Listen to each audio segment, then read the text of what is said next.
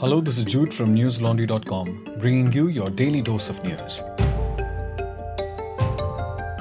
Today is Sunday, the 6th of June.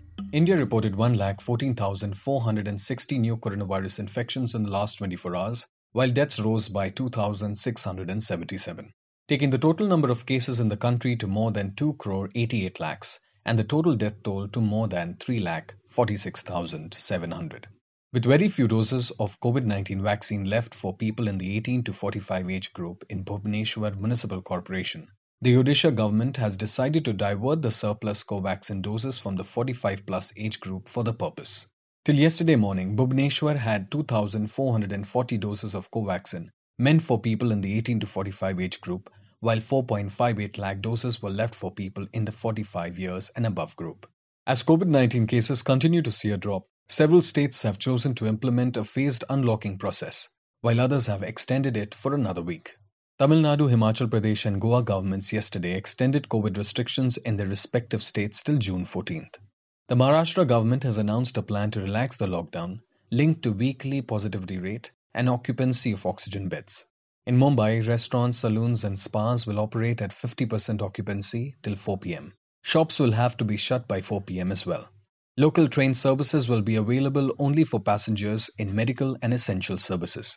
Maharashtra, meanwhile, is likely to cross the grim milestone of a total of 1 lakh COVID deaths on Sunday, with only 7 countries, including India, having recorded a higher number of deaths during the pandemic. For perspective, France has recorded 1.09 lakh deaths so far. According to Johns Hopkins University, COVID-19 has now infected over 172.8 million people and killed over 3.71 million in the world. British Prime Minister Boris Johnson on Saturday called for leaders of G7, a grouping of 7 rich nations, to make a commitment to vaccinate the entire world against COVID-19 by the end of 2022, when they meet in Britain next week. Johnson will host the first in-person summit in almost 2 years of G7 leaders, which follows a meeting of the group's finance ministers, which wrapped up earlier in the day, and said he would seek a pledge to hit the global vaccination goal. Our story of the week this time is Supreme Court's verdict on sedition case against Vinod Dua. We shall come back to it later in the episode. A day after the central government blocked its plans to launch doorstep delivery of rations in Delhi, Chief Minister Arvind Kejriwal today asked the centre why it had stalled the scheme which he said would have benefited lakhs of poor people. Chief Minister Kejriwal said, and I quote, "If pizza delivery can be allowed amid the COVID-19 pandemic, then why not ration?" Unquote. Kejriwal added that it will help people hesitant to go to the stores to buy ration due to the coronavirus pandemic. The Chief Minister requested the centre to allow the delivery of rations to the Delhi residents. Addressing a digital press conference, Mr. Kejriwal also disputed the centre's claim that his government did not take permission for the implementation of the scheme. He said, and I quote, "My government sought approval 5 times from the centre despite no such permission needed as per the law." Unquote. Yesterday, the Delhi government claimed it was prepared to launch the doorstep delivery of the ration within days, and that Lieutenant Governor Anil Baijal returned the file on June 2nd, stating the scheme cannot be implemented. However, the centre said that the file was returned for reconsideration and described the allegation as baseless. Many Sikh organizations have planned programs to celebrate the 37th anniversary of Operation Blue Star today. The Punjab government has tightened the security across the state, especially Amritsar, where Golden Temple is situated. The Amritsar police have said they will deploy more than 6,000 cops to keep a vigil across the city. Like every year, several Sikh organizations this year too had planned to reach Akal Takht to observe the anniversary. A program to mark the event has been organized by the Shiromani Gurudwara Parbandhak Committee. Posters of Jarnail Singh Bhindranwale and Khalistani flags were seen inside the Golden Temple. Operation Blue Star was a military action ordered by then Prime Minister Indira Gandhi against Sikh militants holed up in the Golden Temple. The operation, carried out between June 1st and June 8, 1984, left at least 400 people dead and the shrine damaged. Indira Gandhi was assassinated by her Sikh bodyguards a few months later, triggering a communal pogrom in which nearly 3,000 Sikhs were killed. A group of 93 former civil servants wrote to Prime Minister Narendra Modi yesterday, expressing deep concern over what they call disturbing developments in the Union Territory of Lakshadweep in the name of development. They urged the Prime Minister to ensure an appropriate development model in consultation with islanders, with emphasis on access to safe and secure education and just governance. The letter read, and I quote, "We write to you today to register our deep concern over disturbing developments taking place in the pristine Union Territory of Lakshadweep in the name of development." Unquote.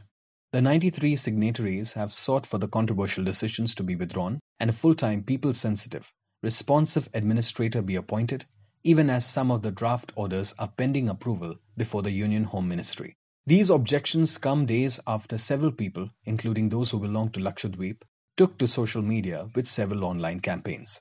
On May 23rd, Dweep Diaries reports were temporarily blocked by the Department of Telecommunications.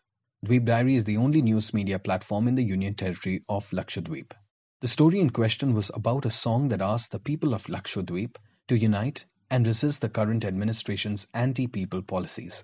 But this is yet another chapter in the disquiet that has been simmering in Lakshadweep since the beginning of this year. The anger stems from a slew of decisions taken by the Union Territory's new administrator, former BJP leader and Gujarat Home Minister Praful Khoda Patel. To know more, do read Diksha Munjal's report titled Free Press is a Casualty as Lakshadweep's BJP administrator rips up the rulebook. And if you have any questions and concerns about these legal changes and how it would affect the islanders, do watch Meghnad's explainer under the category NL Cheat Sheet on newslaundry.com. Veteran actor Dilip Kumar was admitted to Hinduja Hospital in Mumbai after he complained of breathlessness today morning. The superstar has been suffering from age-related health issues in recent years. The 98-year-old actor was admitted to the same hospital last month for a regular health checkup and was released after 2 days. Last year, his brothers Ehsan Khan, 90, and Aslam Khan, 88, passed away at Mumbai's Leelavati Hospital after testing positive for COVID-19. Now the story of the week. The Supreme Court on Thursday quashed the sedition charges brought against journalist Vinod Dua for criticizing Prime Minister Narendra Modi and his administration. The case against Dua was registered in May last year in Himachal Pradesh's Shimla. The journalist was charged with making statements against the Modi government's handling of the COVID-19 pandemic, particularly the nationwide lockdown that forced thousands of migrant workers to walk back to their home states, often on foot for thousands of kilometers. In addition, BJP leader Ajay Shyam had filed a complaint against Dua, accusing him of spreading rumors and misinformation about communal violence in Delhi in February 2020 through his YouTube show. The journalist was charged under sections 124A, that is sedition, section 268, that is public nuisance, section 501, printing matter known to be defamatory, and section 505, that is statements conducive to public mischief. According to Bar and Bench, a bench of Justices U. Lalit and Vineet Saran said, and I quote, "We have quashed the proceedings and FIR. Every journalist will be entitled to the protection under Kedarnath Singh sedition judgment," unquote. The 6-decade-old judgment had declared that Section 124A of the Indian Penal Code, the colonial-era law on sedition, was constitutionally valid. However, it clarified that dissent is not sedition. In August, Dua had told the Supreme Court that criticism of the government was not in itself seditious unless it instigated violence. He had then said, and I quote, "Moreover, if I criticize the Prime Minister, that does not come under criticism of the government," unquote. Dua had approached the Supreme Court after the Himachal Pradesh police went to his residence on June 12 last year and ordered him to be present at the remote Kumar Sen police station, at least a 20-hour drive from Delhi, the very next day at 10 a.m. The Supreme Court had urgently convened a virtual hearing on June 14, 2020, and granted him protection from arrest till July 6th. The next day, the court extended his protection till July 15th. The police action against Dua was widely criticized by journalists. Kedarnath judgment dates back to 1953, when Kedarnath Singh, a member of the Forward Communist Party in Bihar, approached the Supreme Court against a Bihar High Court judgment that had upheld his conviction under Section 124A, that is sedition, and 505B, that is public mischief, of the IPC. He was sentenced to 1 year in prison. Singh was accused of using offensive terms against the officers of CID and the ruling Indian National Congress by terming them as dogs and gundas, meaning thugs.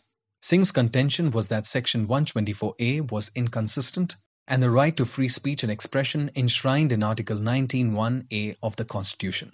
In 1962, the Constitution Bench rejected Singh's contentions and upheld the validity of Section 124A IPC, noting that it fell within the contours of being a reasonable restriction on free speech under Article 19(2).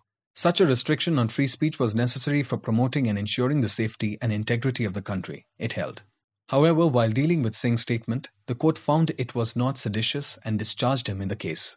It pointed out the explanations appended to the main body of the provision of sedition to hold that criticism of public measures or comment on government action, however strongly worded, would be within reasonable limits and would be consistent with the fundamental right of freedom of speech and expression. The Kedarnath judgment therefore became a landmark verdict on sedition and free speech. While in the past, many courts have cited the Kedarnath verdict to give relief to those facing sedition charges, there has still been a steady rise in sedition cases in India. Last week, a two-judge bench led by Justice D.Y. Chandrachud noticed this growing trend of misuse of the law and decided to examine its interpretation in the context of media's right to free speech. This move came a month after Supreme Court issued notice on a petition challenging Section 124A's constitutional validity. Guha Thakurta had been slapped with defamation suit by the Adani Group for an article he wrote in Economic and Political Weekly in 2017, alleging that the Adani Group had benefited to the tune of Rs 500 crore because the Modi government had altered special economic zone rules. He had co-written another article on the Adani Group, which raised questions about the group evading taxes of up to Rs 1,000 crore. On 19th January, a court in Kutch, Gujarat, issued an arrest warrant for journalist and author Paranjoy Guha Thakurta in a defamation suit filed by the Adani Group. The case that lay dormant since 2017 has suddenly found a new life in 2021, and the question everyone is asking, why now?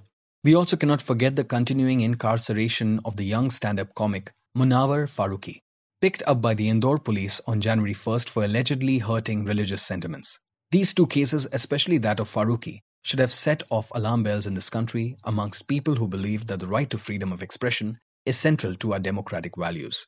Do read Kalpana Sharma's report titled, Freedom of Speech in India is Slipping Down a Slippery Slope. Check out the report on our website.